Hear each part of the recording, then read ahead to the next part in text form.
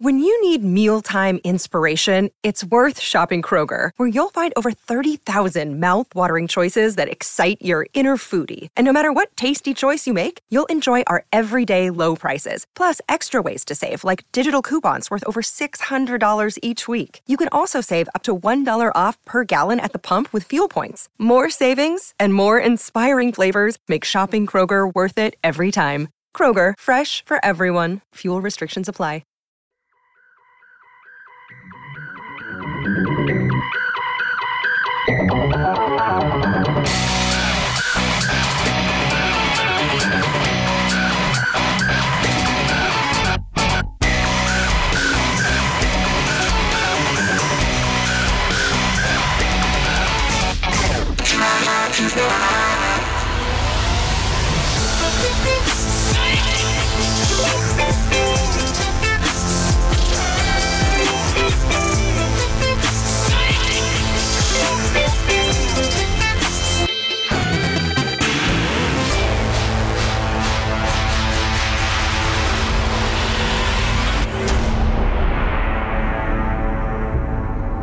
You're listening to the Career Musician Podcast with creator and host, Nomad.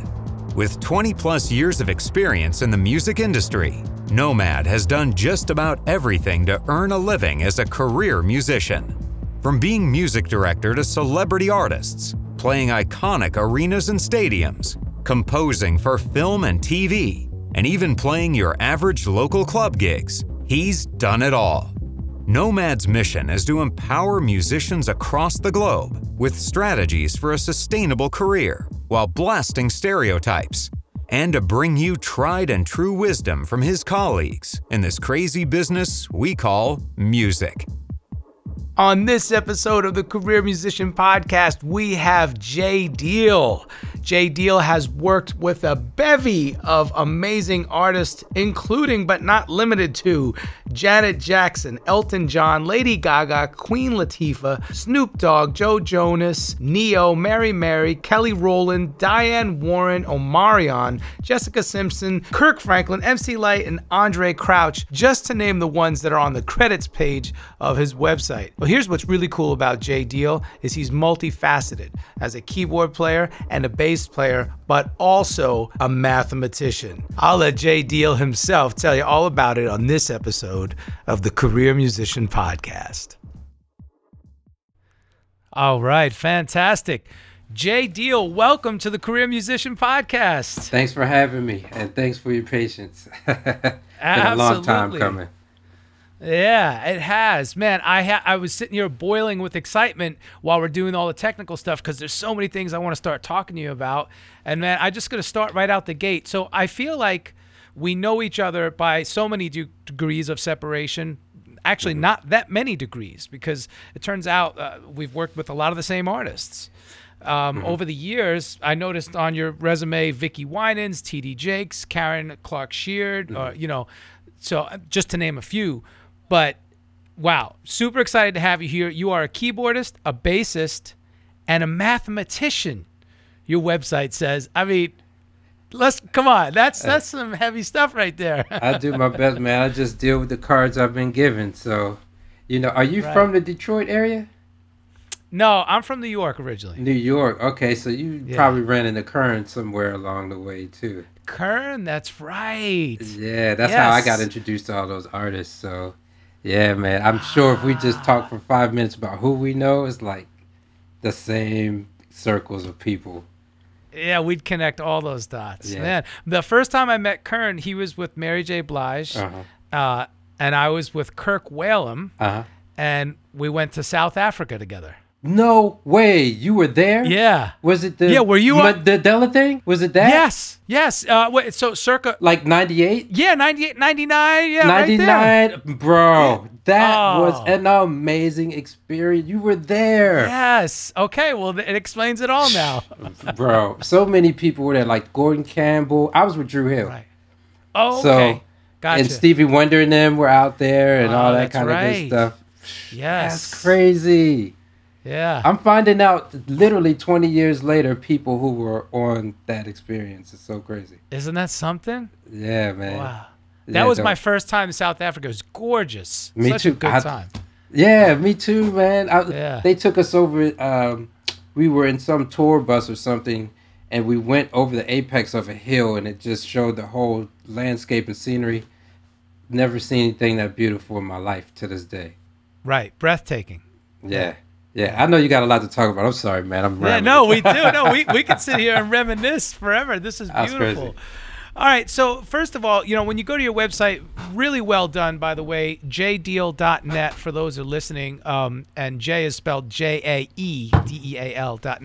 I love the way you have it set up. And the reason why I'm bringing it up is because right off the bat, you start with what's kind of like a mission statement or tagline, across several disciplines: visionary, award-winning composer, college professor, mathematician, and global leader. So stellar creative execution with iconic artists exemplifying integrity, acumen, and class. This is everything that the career musician embodies. I feel like we are such kindred spirits. So that's why I'm leading with this. Okay. For us to not really be close and have dialogue, although that's going to change now, I feel like we're just such kindred spirits. So please expound on this. Tell us a little bit about how you got started and how you were able to, pull all these things together into one force. I think so. That description is a story in itself. I mean, after years of being in the industry and the ups and the downs, I mean, every day is not that synopsis of right. my career. Like today, before right. I got on the car, I'm like, my daughter's got a headache. That's real life stuff. Yeah. That's real life, and yeah, we haven't hit those magnificent artist moments today. We've had none of that today. It's just calling Blue Cross and Blue Shield about my insurance, all regular life stuff. But what I did was, when it was time to redo my website, I had a sketch of my biography, and I tell a lot of my students, I'm like, look for concision, because we only get one shot to really make that impression. And people, if the more that they have on their plate, they don't have time to read a lot. So I just was like, let me just apply this to myself, and I tried to just simplify and embody everything that I believe that I achieved and aim to continue to achieve in bullet points. And then I put those bullet points together into what's shorter than a paragraph. It's not even sentences. Right. That's the other thing. Like bullet points, basically. They're bullet points. Yeah. And so that is that's pretty much, I forgot what the question was exactly, but that speaks to just how that description shows up, and it's kind of just some advice for people who are coming up. That's perfect. That's the perfect explanation of these concepts and philosophies and items that you have strung together. So let's start right at the top. USC adjunct professor. I kind of want to focus a little bit on this because that is such a big deal. And for those listeners who aren't hip to, the Los Angeles scene and what USC is and the level of university, maybe if you could talk a little bit about that. Mm-hmm. And how you got into that gig. Well, Sean Holt brought me in, and he does a lot of TV stuff, a lot of movie stuff. That's right. And it's so funny that we were doing I'm not going to say what film festival it was, but we were doing a local film festival, and I was slated to speak in a spot, and no one showed up because of some scheduling issues within the festival. It was literally 3 people in the audience at my slot when it's time to show up. But they said, do you want to speak? I said, I'll do it anyway. I spoke. That's right. Sean heard a little bit of it from the hallway and said, man, let's sit down to lunch. And he was a USC professor already in the pop program. And we started talking. He's like, hey, man, come on and visit sometime. I'll introduce you to Patrice Rushen. And that's how it started. So that's how I got in. And if I hadn't been, I guess, open-minded enough or just understand how these things work to talk to 3 people, I wouldn't have been able to reach thousands of people at USC. Man, so that's how I got in. That's impactful. Let's talk about that, because sometimes people feel like, oh man, there's 3 people in the room. You know what, guys? Let's just cancel the gig, call it a night. But that's definitely not the way to go. You know. Yeah, it was a sacrifice at the time, because I did want to go. I was like, man, and I wouldn't have been really, you know, depending on the circumstances, people would have understood. But probably knowing me and what I've learned to understand, I would have connected with those 3 people, saying, look, here's my information. I now have the bandwidth to stay in contact with you all personally, since it's That's only right. 3 of you. But I just was staying open to whatever was coming my way, and it happened that way. And I approached my USC responsibilities much the same way. There is an art to teaching at a university level, especially a globally ranked university. But at every instance that I can get to make a direct one-to-one connection with my students, I go for it. Right. Right. And so that's pretty much my experience at USC on a very looking at it from a high level. That's brilliant. Can you tell us a little bit about the scope of what you teach over there? I am in my direct superior is Rick Schmuck. So he hired me. He's over the production and music technology departments there. So I teach in that vein. I teach an intro to Logic, intro to Pro Tools, a Pro Tools course, and then one of my favorite classes, and I get to say that because the others are really, we're just everybody gets the same basics, regimented how to use a DAW. Right. But one class where I get to be creative and scope out the skill sets of the students and maximize those is a class called Advanced Desktop Production. And it's a 400 level course. Sometimes I have some master students who need a music technology requirement that they can take this course as an elective. And we talk about maximizing the production efficiency and effectiveness of a producer from a laptop. And Nice. we go into hybrid production and augmenting live sounds with computer sounds and the other way around, computer sounds with live. So, yeah. That's and then I have beautiful. a ton of private students there. Oh, that's awesome. Piano and bass, or production as well for the private students? It's funny, man. Like, this school is so big. They have all these divisions and subdivisions. I have nothing to do with bass at that school.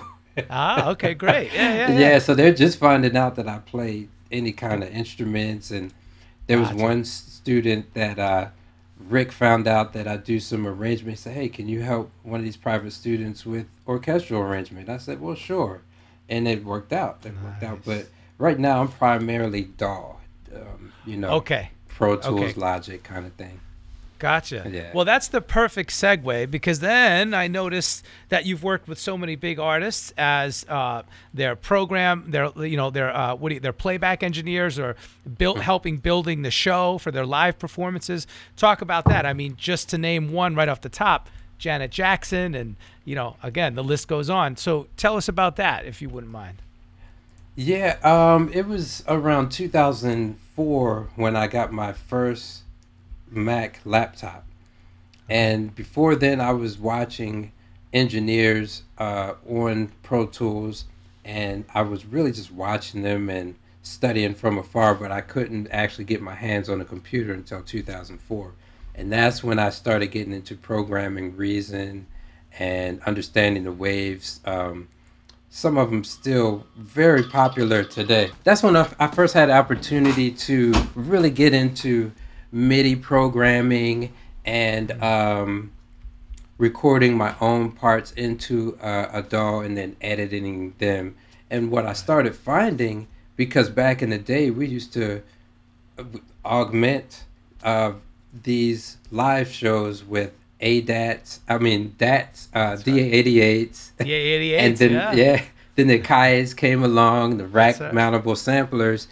And then it was like, yo, we can do this with a computer. If we had the right audio interface to get all the outs simultaneous. So I just started taking a laptop and having a 2-track come out. And we would play over that. And then it's got more advanced. And then through the relationships that I had of people along the way, like church and jazz clubs, they ascended and they would call me and say, hey, why don't you help us with this aspect of it? And it took a life of its own from there. I love that, man. I love that. If you wouldn't mind, and trust me, I know that you're an extremely humble person, but talk a little bit about your resume and all these credits. I mean, Elton John, Lady Gaga, like I said, Janet Jackson, Neo, Queen Latifah, Joe Jonas. And it seems like you have been involved with a lot of these artists in different areas. Right. Well, half of those people I got in through Adam Blackstone, Nice. which is somebody that I grew up with, and the things he's achieved. I mean, he's Emmy nominated 2020 right now for his Super Bowl thing with J-Lo.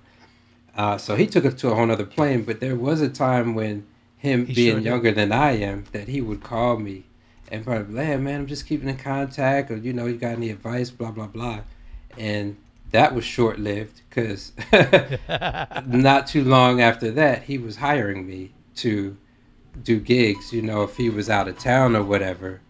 Then he would call me to fill in just because he knew, like, oh, this guy's solid. He communicates well. He can get the job done. And then as he started going up, I was right behind him, finding things to do that would make it happen. So one day he was the MD for Kanye, a massive tour, and Janet Jackson was in the audience, and she called, she found I don't know how she did it, but she called somebody and said, I want that musical director. There you go. And it was Adam, and when he got the gig, he called the people closest to him that he could trust. He's like, man, this is the biggest thing I've ever done. Right. I can't do it on my own. Are you down? And we all came through. So that of one good turn deserves another.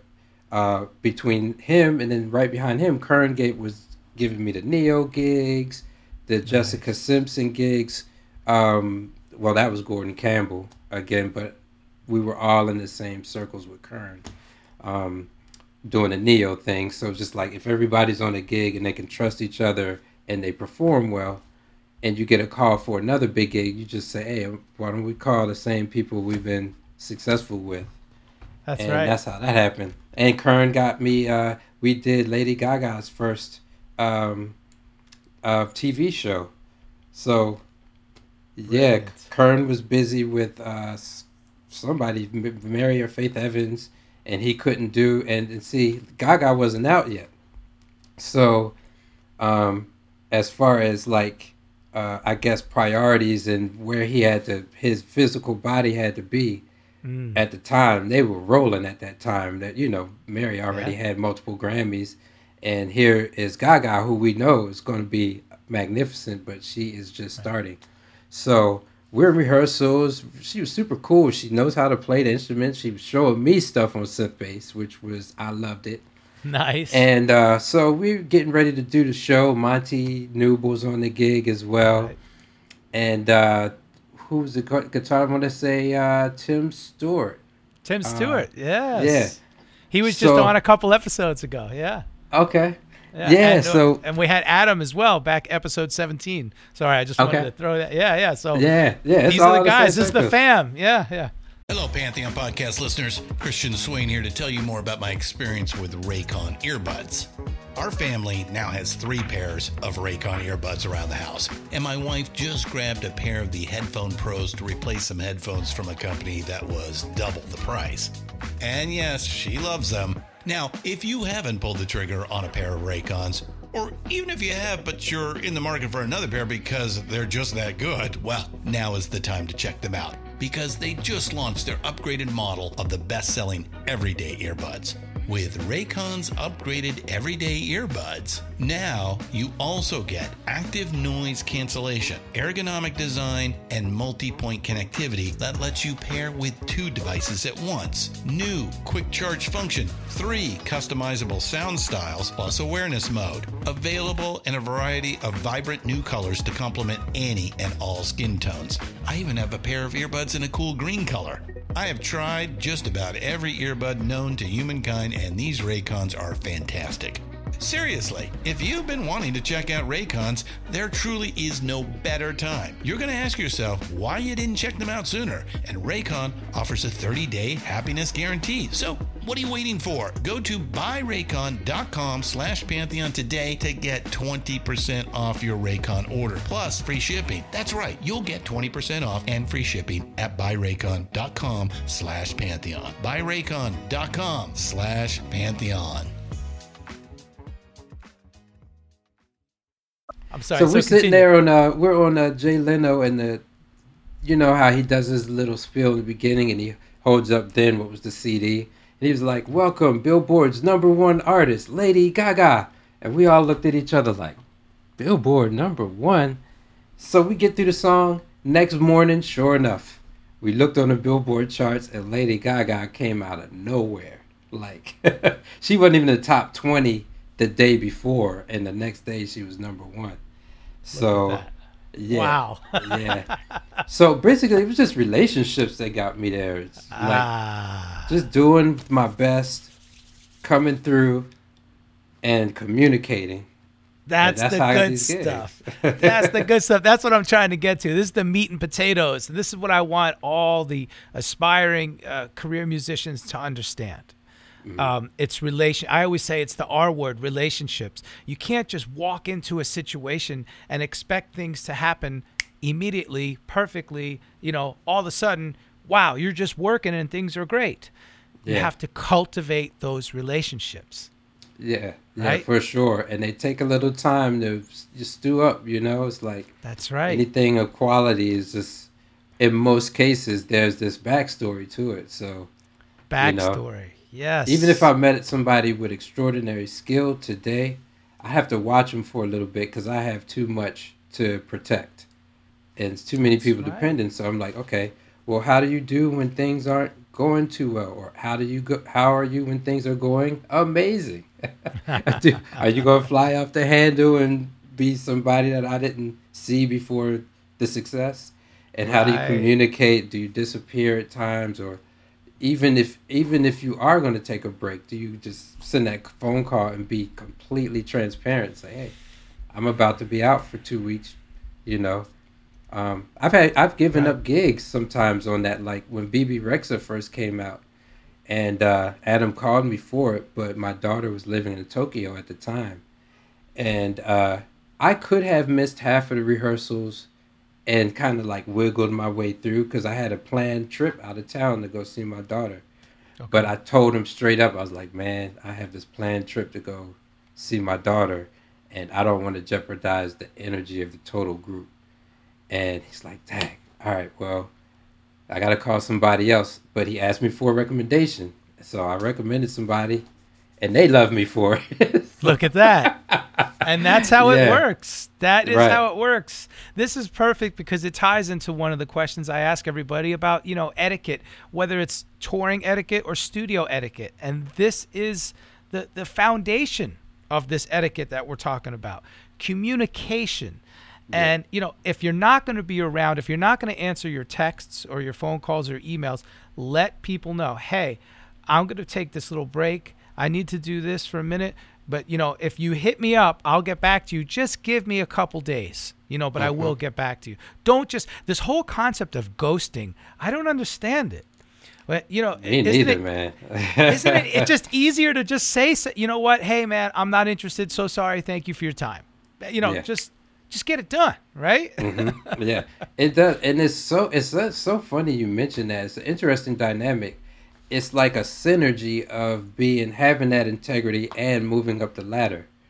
So it might seem counterintuitive to not have those hard conversations sometimes, but indubitably those are the conversations that people trust you more and you can handle more, and they trust you more. Like having the integrity to turn down a gig because you can't make all the rehearsals, or I'm going to be late, or I got to change the date of something. But having that hard conversation, even I'm dealing with a project now where there's an artist, she works on a super high level, but I had to tell her, like, we creatively, can you do something with the tracks you sent? And she responded favorably. in which I now understand why she's done things she's done, and in return, when she said, "Oh yeah, by the way, I use Omnisphere." Right then and there, I wanted to do things. I hit James Bernard at Spectrasonics, and I said, "Hey, I'm working on blah blah blah with this songwriter, and she's using Spectrasonics." And it's just because of how she handled that situation with maturity and integrity that made it like I felt like, okay, now we could move into some other realms now and get these endorsements going, and maybe possibly I'll call you first for another high profile situation. Look at that. It takes the relationship to a deeper level. Yeah. Yeah, it does.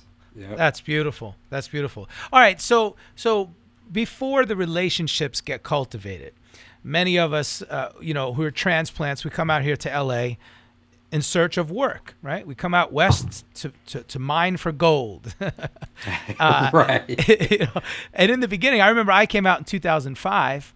Okay. Prior to that, I had been emailing all my buddies and calling, hey, I'm thinking about coming out. And, people were like, yeah, come on out. Once you get here, let me know. So that's the first thing I did. I sat down every morning for probably 2 weeks and just made phone calls and emails for 3 hours every morning, just, diligently. And sure enough, those relationships start to present themselves. However, some of them weren't there, so I had to go audition.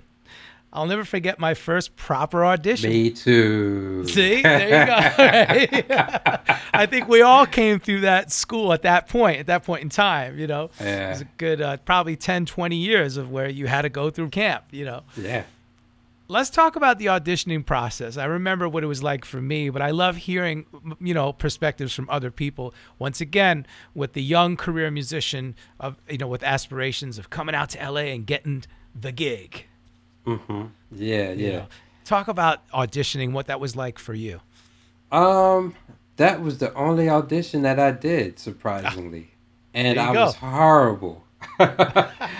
I was horrible, man. I really was, like, based on the level of the gig.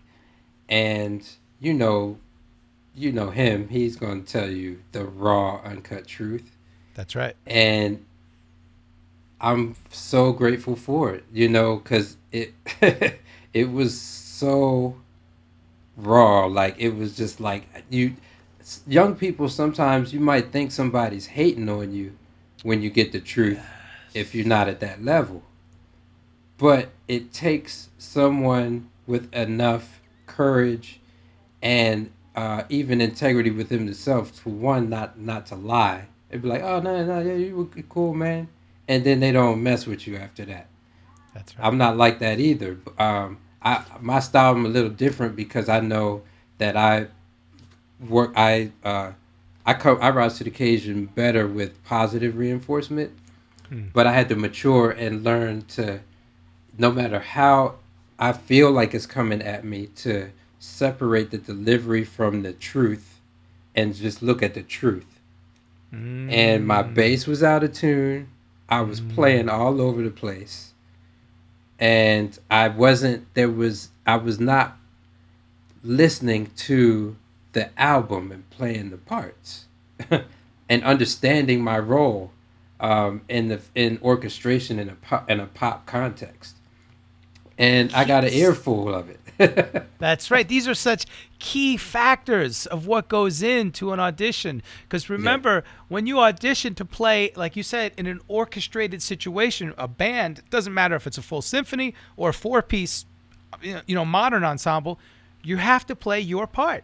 You have to, especially with these production artists where everything, sometimes with Janet, it starts with the music. The choreography is built off of the music. The light show is built off of the music. And everything goes to Simply Code. So everything about the lights and the effects and even the mix. So, when I'm supposed to be holding a football, if I decide to come out of pocket and do something crazy, but the engineer has that turned up for an effect. Right. It throws them off. And very, even for drummers especially, or every little thing they do on the cymbals, if that's in the music that the dancers get from the beginning, they choreograph to these little nuances. So you got to play the same thing verbatim from that point. That's right. And they'll miss it if they do a dance move and they don't hear that little nuance. They turn it around and then the vibe gets kind of strange. I have seen choreographers look back like, hey, what's going on? They dance to it 20 times that day to the recording. So by the time they come in the room and they don't hear. So little things like that. And it helped me to grow. After that, not too long after that, I got my first bass endorsement because I was now more sensitive to the instrument and the quality of it and the upkeep and everything about a bass that I could learn in a short amount of time, because I was heading towards being one of the bigger fish in my small pond in my hometown. And then I got to LA and it's like, it's a different ball game out here. we're not even guppies when we come out here, right? We're like, exactly. We hope somebody will birth us, really. That's right. That's right. Yeah, well, that's an amazing experience. I have many stories, and they're all valuable, like you say. You said something that's really important. We have to learn, perhaps especially when we're younger or older. Just depends. Hopefully, we learn this lesson sooner than later. You have to learn how to separate the truth from the delivery. Yeah. And that's a great line. That's a great concept. Yeah, at this level, I found people who have a higher emotional intelligence get further as well. That's right. Especially in being artists, it's sometimes hard to separate or compartmentalize what you do from who you are. So it's not like I'm saying I don't accept. Like, let's say if there's a player, Johnny, it's not like I'm saying, Johnny, I'm not saying I don't accept you as a person because this that you're doing needs to be better, but even as a music producer, I used to really get taken personal when somebody didn't like it. But now I look at it like I want everybody to like it, or at least a high percentage of people from a mathematician's point of view. So if somebody tells me they don't, I take it as a challenge to say, okay, thank you for that feedback, because next time you hear this joint, that's you're going to love it. That's right. And the most successful corporate entities survive by that feedback. Indeed. And you want to work with them, so that's right. We need that feedback for ways to improve, so we can figure out how to, like you said, fine-tune those nuances on ourselves, right? Yeah, always getting better, and not taking it personal is good for someone's, not only their mental health but their physical health. It's all related, and I get it now. If I walk in the room and I look a little younger than my actual age, and people know how old I am, I might get an extra gig, or now it's like consultation in this stage of my career. People value my opinion.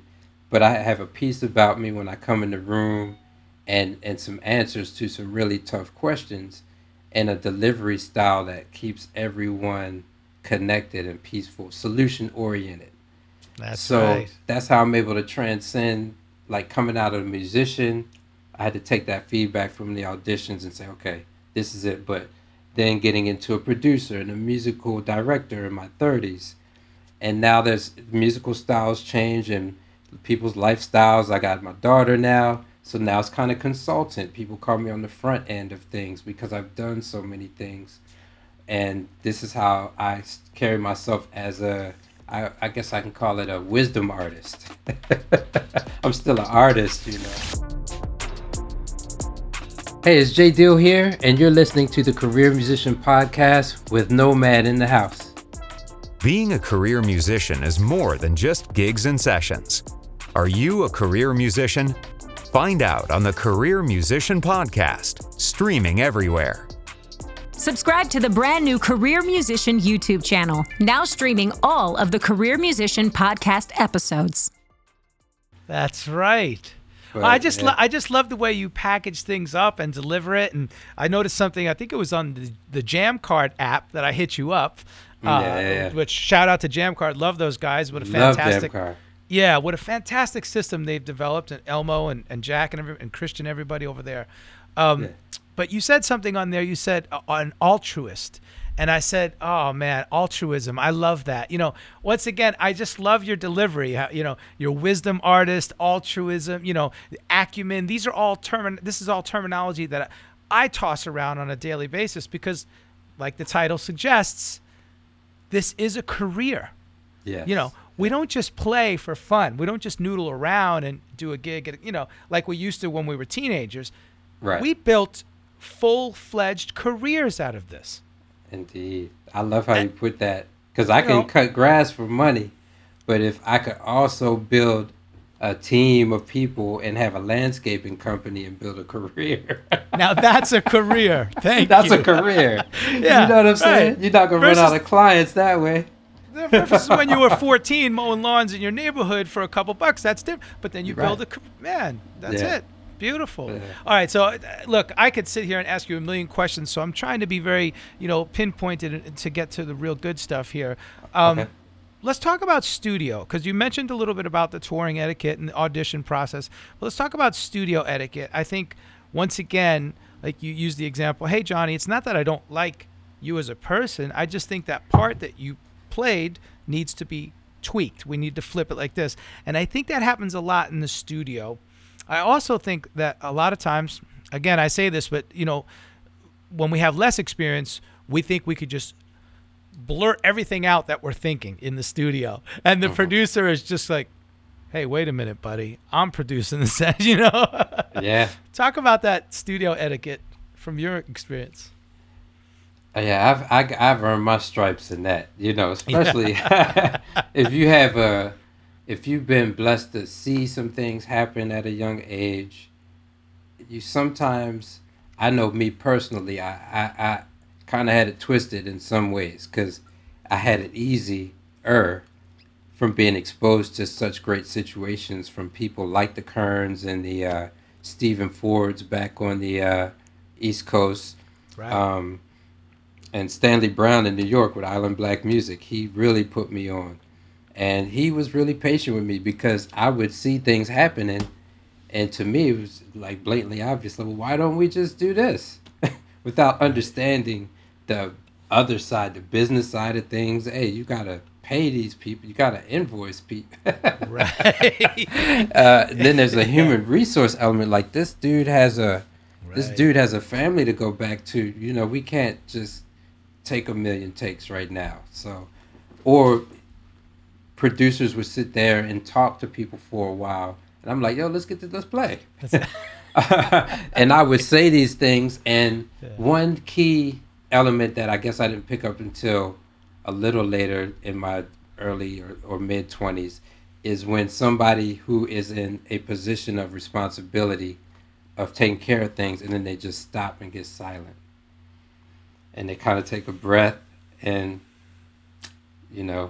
So when I was younger, I took that as, oh, that's open door for me to kind of show what I got. I can kind of help out with my expertise. But really, they were just bringing themselves down to a point and establishing their, I guess, the fact that they were the principal.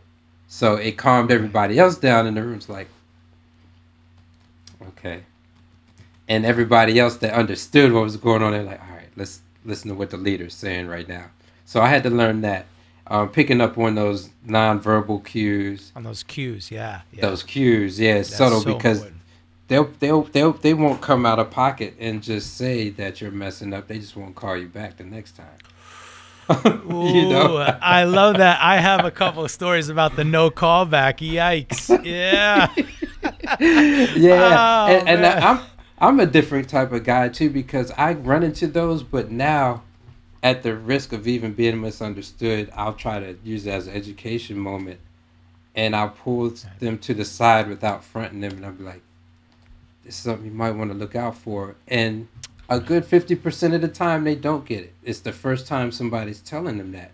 If they're not like the son or the daughter of someone who's been in the industry, and they've been exposed at early age, they take it like, yo, J. Deal was hating on me. But then they invariably come back years later and be like, you know what? Wow. When you told me that, I didn't get it until like a year ago when I was in charge. Right. That's right. And sometimes it takes right, that right. transition of position to recognize it. Yeah. Yeah. So that's and then also understanding what is the intention, what's the goal, what's the aim of this thing, and in most cases, no matter what role you are, it's not unless you are the artist and the centerpiece. It's not about you. It's most likely about a couple things in general, like a label and the artist and the producer, or That's the right. song, or the message of the song, or the production of the song. So having those objectives in mind from the start and being aware of them will inform how to go about playing your role in that situation. And I think that's something that new players can ask a couple key questions. Why? Like, why am I here?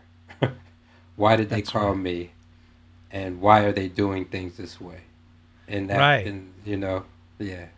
And recognizing the fact that there are many people they could call.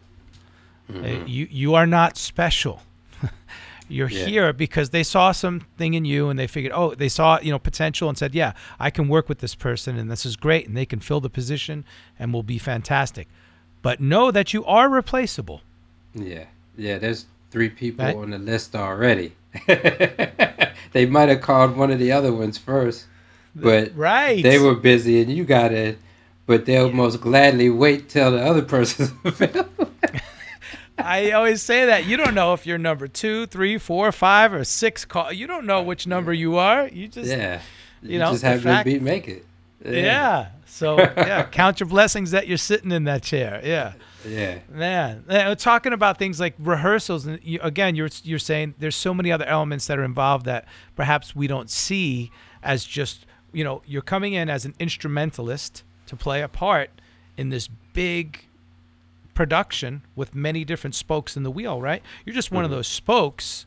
We might not see all these other things that are in play.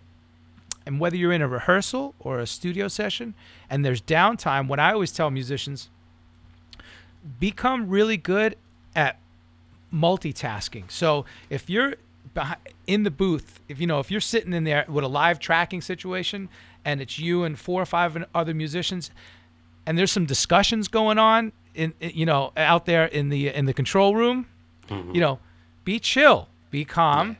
Yeah. And if you want to talk to the other musicians, that's great. But as long as you keep it down, you're not acting all crazy and screaming and yelling and laughing, right? But if it's a chill situation and maybe you're new, bring a book, read something on your phone, just get used to multitasking, right? Or better yet, Yeah. maybe if it's a long rehearsal and you're waiting in the hallway and you're just like, oh man, instead of opening your mouth, hey, what are we doing? Why aren't we getting this show on the road, right? Yeah. That's definitely a vibe. Yeah. It's a Understanding vibe. that it's a vibe thing, it's an energy thing, and Yeah. I love how you're looking at it like from a time management standpoint. I look at it as a combination of time management and offer and acceptance. This is a legal term, and what I feel like young musicians should understand: when you agree to accept the job at the terms that they're giving them to you, everything that comes along with it, you accept that. You just accept that, no matter what it is. And if you start to realize it's not for you, you might have the ability to unaccept it, but take the consequences that come along with it. So Yes. don't complain about what you accepted. Whether it's the dollar amount, the time that's spent to do it, the way the music is getting to you. And if you feel you're going to climb up the ladder, then challenge yourself to get a better gig. If not, take what you accepted and do your 100% best at it. Make the most of it.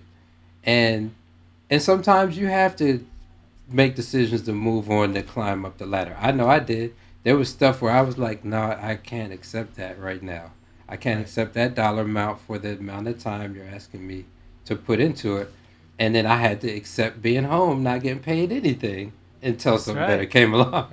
I just had to That's accept right. it. Yeah, it's And then, acceptance. I love that. and it worked out, eventually, because when I was home, I was like, all right, well, I need to be that guy in Pro Tools. So I would just go hard, and I wasn't getting paid in currency. I was getting paid in learning agility and ability and skill sets. I was paying myself. That's right. And then I had extra things to raise my market value when it's time to find other gigs. And then I said, now that Janet Jackson, let me think if I can accept that. Yeah, I can accept that. Yeah, I can accept that. I can accept that. You're restocking your toolbox is the way I like to look at it. You're making sure that when you walk in, you have the biggest toolbox that anybody's ever seen. Whoa, this guy's skill set is amazing. He could do X, Y, Z, At every level, because even this, everything's temporary. This season of my life is not going to last for long. Being a consultant, cool. There's going to be some other cats who are working their way up the ranks from apprentice to finally musician to arranger. In that regards, it's like, okay, well, let me build my own situation. Let me put the money into something that reflects my values and dishes out the type of entertainment or exposure to the type of music and artists that I'm into, and I'm writing the checks, or my team is writing the checks, and we're putting this out. So. That's right. I love it. Perfect segue into my next topic here: business acumen. And how growth is such an essential part of what we do. Once again, looking at this as, I'm not just a musician, I'm a business person. Mm-hmm. And how does my growth affect, my next stages, and like having the acumen to know, hey, I need to implement this. I need to delegate and build a team. Yeah. I do that for projection out into the world, people who perceive it, the universe, and for myself. Because when I open my LinkedIn page, that's the first thing: acumen, integrity, wisdom, whatever I have up there. It's a message to me sometimes. Like, bro, This is what you want to be. This is what you've worked on to be, but this is who you are. I'm giving myself that message, but it's also projecting out into the world. What do I want people to know about me?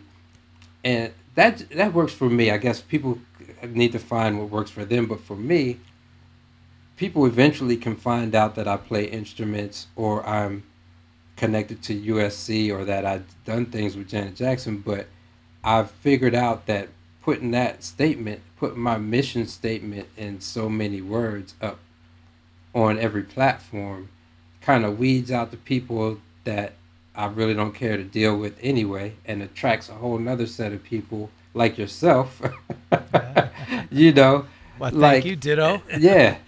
So the business acumen part, I just started learning early. I'm like, okay, as great as these people are as artists who are signing the checks, like Janet does movies, she has children, and she's not on tour all the time. So when she needs to take a break for her, what am I going to do? Am I going to get more clients, or am I going to diversify? Am I going to have some fun sitting in a financial instrument that aren't dependent on what entertainment is doing right now, or how the music, how the record industry is performing? So, right. And how can I have them play against each other? How can I use my connections and relationships in music to fuel assets in the financial realm, and vice versa? So I think that's something that people who get that early on in their career and lift the stigma off of what a full-time musician is. Because you can be a full-time in your spirit, but as far as full-time with your minutes and hours and your dollars, you're not sitting there doing that 24/7. Let your money work for you 24/7. That's right. Talk, preach, man, preach. Come on, tell us. So it's like, and I'm not ashamed. It was really 2015. I was literally cleaning toilets in a nursing home in 2015 because we needed money for my family. That's right. And this is after some big gigs, and still having a gig at church, but we wanted a life for ourselves that I felt I would take the charge to not just take the setbacks that I had in the industry and just sit around and wait. That's right. So I got my mental health together, and I purposely put myself in a position to appreciate the value of time and money again and mental health in a way. So I was just back to basics for myself, man, and it really helped me to. That's how I worked my way into doing things that got me into USC again. It was total redesign of my career at that point, and not being ashamed to be someone who handles my responsibilities by any means necessary, and not feel like it diminished me as a creative. And man, you could say that statement a million times over. That's so heavy and important for people to understand. Mm-hmm. That it doesn't diminish you as a creator. Not at all. And it's really society that's got it messed up. It's really culture that's got it messed up. But we are human. We have lives. We have families, responsibilities. And, there's a perception that's so narrow of what success is that's been perpetuated, especially in America. It's capitalistic. It's built on passing dollars around. And the powers in the music industry have, no matter how it's been, and exploiting that and images of what's successful, what's going to make money, and they make these decisions. And it is very hard to deal with that being a creative, especially in this country, and it's probably spread worldwide now. But I just posted on Facebook yesterday. I said, choose one. Would you rather me listen to your music and never buy it, or buy your music and never listen to it? That is fantastic. Can I use that? I'm gonna have to borrow that, bro. I did. It was for me too. So when you say it again, it'll bounce back, and I'm just like, what are we doing it for? And in a climate where the world is changing and we're challenging what we think about everything. Yep. It's going to go back to artistry, and it's like, what am I doing this for? Am I okay with being listened to and not heard, or somebody just put money into it and they don't give a damn about what I'm saying? But at least I'm free on the inside, and I'm doing it because this is what I want to do, and I'm going to say it the way that I want to say it. And I got a message to get out there in my way. You just skillfully and so articulately answered my next question without me even having to ask it. Great minds think alike. The question was, what are your principles and methods, and what does being a career musician mean to you? You just answered it. Man, that is brilliant. Thank you. And I love something else you said. I had to get my mental health together, which means... And again, that's not in a negative connotation. That's saying I had to get my perspective of success and being a creator and real life. I had to get those perspectives tidied up, right? You had to do some house cleaning within yourself. Had to, because there's so many other things. And people will, when you say like numbing yourself, people will point to alcohol and drugs, which definitely are in that category. But what about being inundated with accolades and numbing yourself that way? And the chase, it could be like, chasing your love interest or whatever, and getting drunk off of that. And then it's finally like, okay, let me be sober minded and really, why am I here on earth, for one? Existentialism, baby. Yes. Yeah. Let's get that together for one. Let's get deep. Yeah. And then if you got if you have anybody really that cares about you, and that's just a human condition, being connected. Like, what is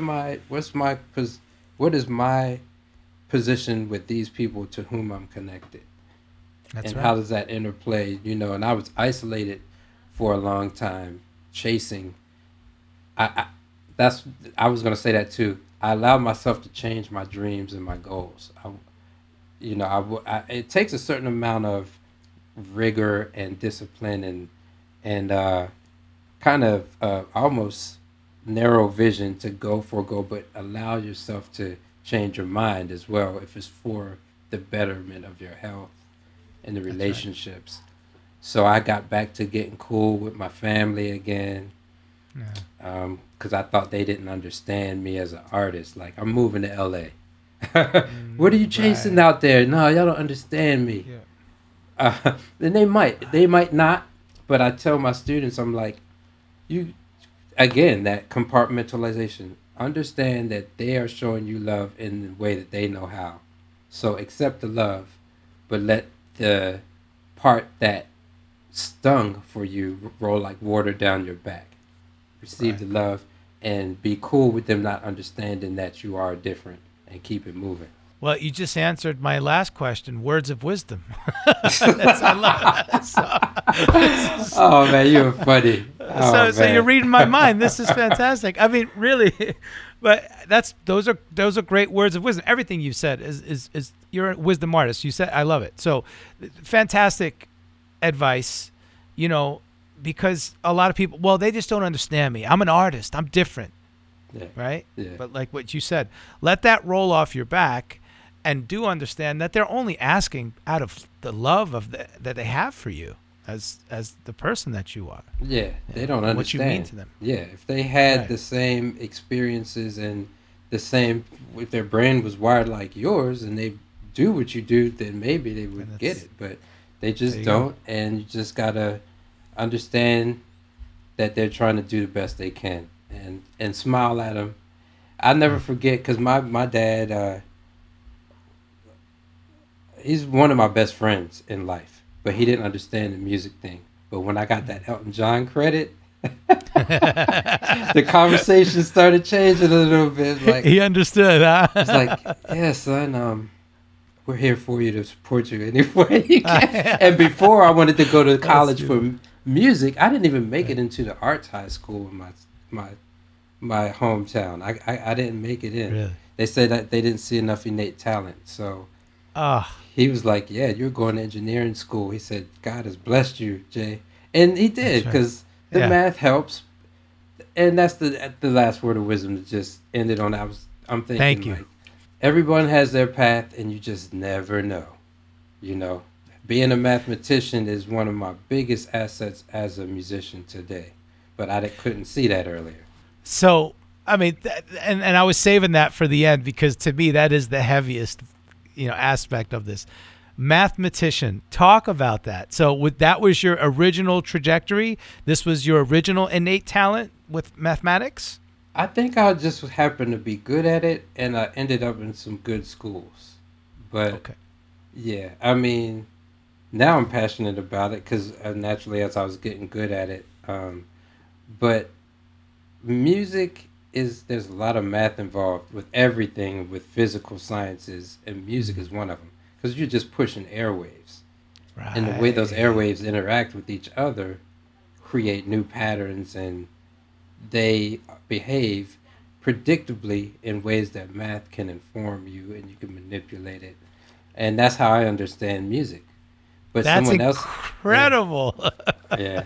But what you just said, that it's just impacting the airwaves, and how do we get timbre and tonality? Well, I guess that's just a different equation of airwaves then, right? Most definitely. The harmonics and all that kind of stuff. Like if you, there might be an overtone you hear because you're sitting in a room with somebody, but you turn the corner, you're just hearing the fundamentals. And that's because of the way that the air, it lost the power in those higher frequencies. When it's time to turn the corner, but the bigger airwaves still propagate around the corner, kind of thing. And outside. I love this. Have you done your TED Talk yet? I did, and people were looking for it, but I went over the time limit, and that's why they didn't post it publicly. But I'm in the process of editing it and getting it animated, so I can put it out that way. I did talk a little bit about that. I can't wait to see you do a TED Talk on this. Yeah, that's what's up. Yeah. Yeah. That's going to be amazing. That's my goal with the Career Musician. I want to take it to the TED stage. So hey, yeah, that's what's up. Yeah. This is fantastic, man. Good stuff, bro. I can't wait for us to connect and hang and do more, digging with all this stuff. This is fantastic. Would you mind if I ask you some quick, fun questions? Yeah, sure. All right. You don't have to think about it. Just spin them off. Your favorite food? Pizza.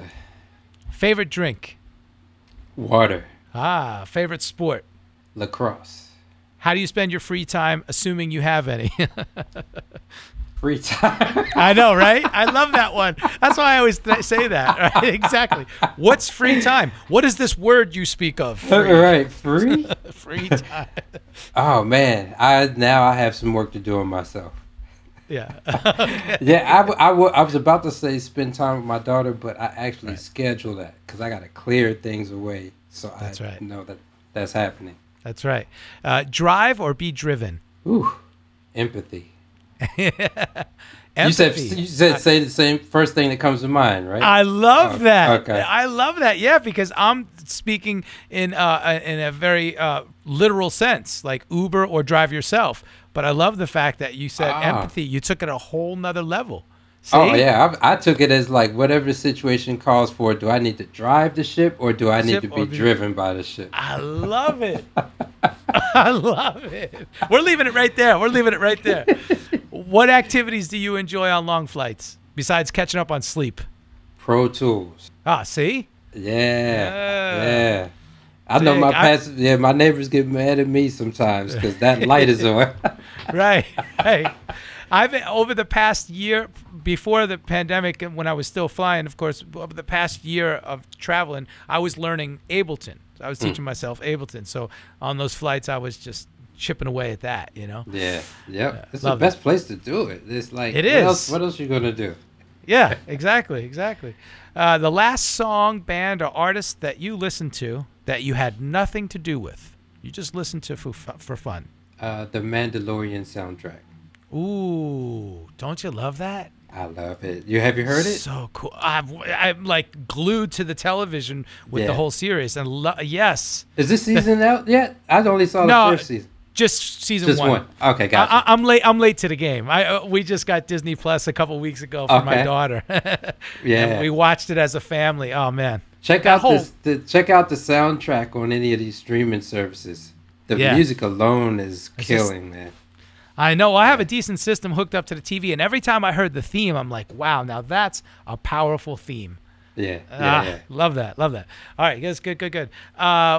Song, well, let's say band or artist that really made an impact in your life, that changed the way you thought about music. Yellow Jackets. Yellow Jackets. Yeah, between them and Maurice Ravel. Oh, see? Yeah. I love that. Oh, we didn't get to talk about that. Your classical background, too. Yes. Okay. I love that you have both sides. I'm the same way. Yes. Okay, good. Favorite TV show or movie? Now I know The Mandalorian might be one of them. Star Wars. Okay. I haven't owned a TV since 2001. So. Great. Yeah, I haven't seen any. I've seen about 3 movies in the last 10 years in the theater, but I've seen all the Star Wars. Right. Gotcha. Yeah. We're similar age. I remember, man, coming up with the little action figures and all the Star Wars stuff. I mean, that's beautiful. Shopping online or brick and mortar? Online. Okay. And your dream collaboration. You've had so many already, but if you could, dead or alive, if you could say, man, this is my dream. Yellow Jackets. Yeah, there you go. Yeah. And that's Bob Mintzer on horn. And run through the band again. Yeah, Bob Mintzer on horn, William Kennedy on drums, right? Jimmy Haslip on bass. Haslip, that's right. And Russell Ferrante on keys. On piano and keys. 3 of them are USC professors. So when I walked in my first day, and Russ Ferrante and Bob Mitchell were like, "Hey Jay," I was like, "Oh God, I can't believe it." My name is right next to Russell's because of alphabetical order on the roster in pop music. Russ Ferrante, Jay Deal. Every time I see it, I'm like, "Yo, what is going on?" Come on, man. That's amazing. So your dream came true. Yeah, it really is. That's why collaboration-wise, it kind of is in the education space. We're in the same entity. But wow. A lot of my dreams came true. All right, this last question is usually easy, not so easy to answer, but I have a feeling I kind of suspect the answer. What would you do if you weren't a career musician? And because I know your propensity for math, I kind of suspect it might be there, Mm-hmm. Is that true? If you weren't a career musician, what do you think you'd be doing? A lawyer. A lawyer. Yeah, most definitely. I like that. Mm-hmm. I could see it. Yeah, because I feel they can help people. So. Yeah. And my dad, he successful in his own right, and he went out and got a law degree and just it never intended on being a lawyer. He said, "I just want the knowledge so I can help people." That's awesome. Yeah. Wow. Jay Deal, this has been a treat to have you on the Career Musician Podcast, man. Oh, man, this is awesome. I'm so grateful that you called me. Thank you. And I can't wait to, the way you set it up and prompt these, because I don't talk like this all the time. Right. Yeah, you're a master interviewer, and it's like you get it. Oh, thank you. So I really appreciate you, man.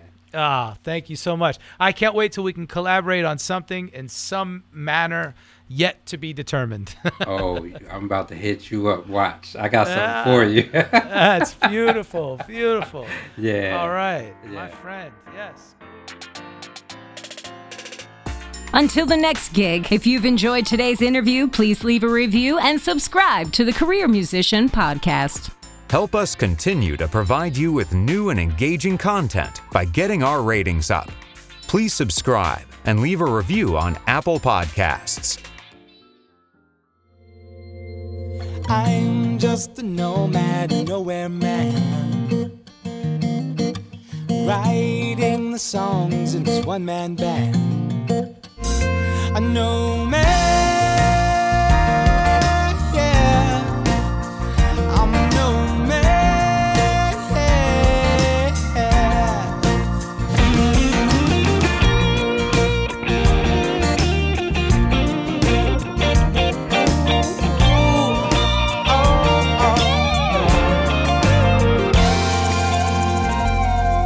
So hush now, darling, you'll be fine. Hey, this is Nomad, host and creator of the Career Musician Podcast, and I am thoroughly stoked to be an official member of the Pantheon Podcast Network. Pantheon Podcast Network is the first of its kind as an all-music-based podcast collective. Please be sure to check us out at pantheonpodcast.com for more info.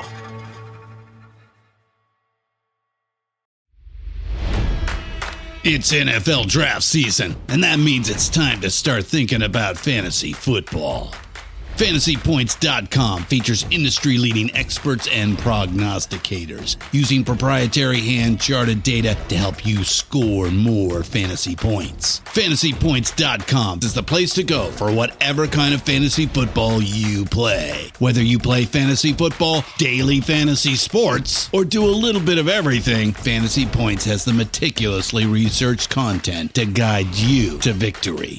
And why wait for the fall? Fantasy Points also covers the new spring football league, the UFL. Join the guru, John Hansen, Scott Barrett, Joe Dolan, and other massive names in the fantasy football universe with an exclusive offer. Use code Pantheon for 15% off any Fantasy Points package, including the all-in package, with access to every article, tool, and data nugget that Fantasy Points has to offer. That's FantasyPoints.com and code Pantheon for 15% off at Fantasy Points. FantasyPoints.com, code Pantheon. Score more fantasy points.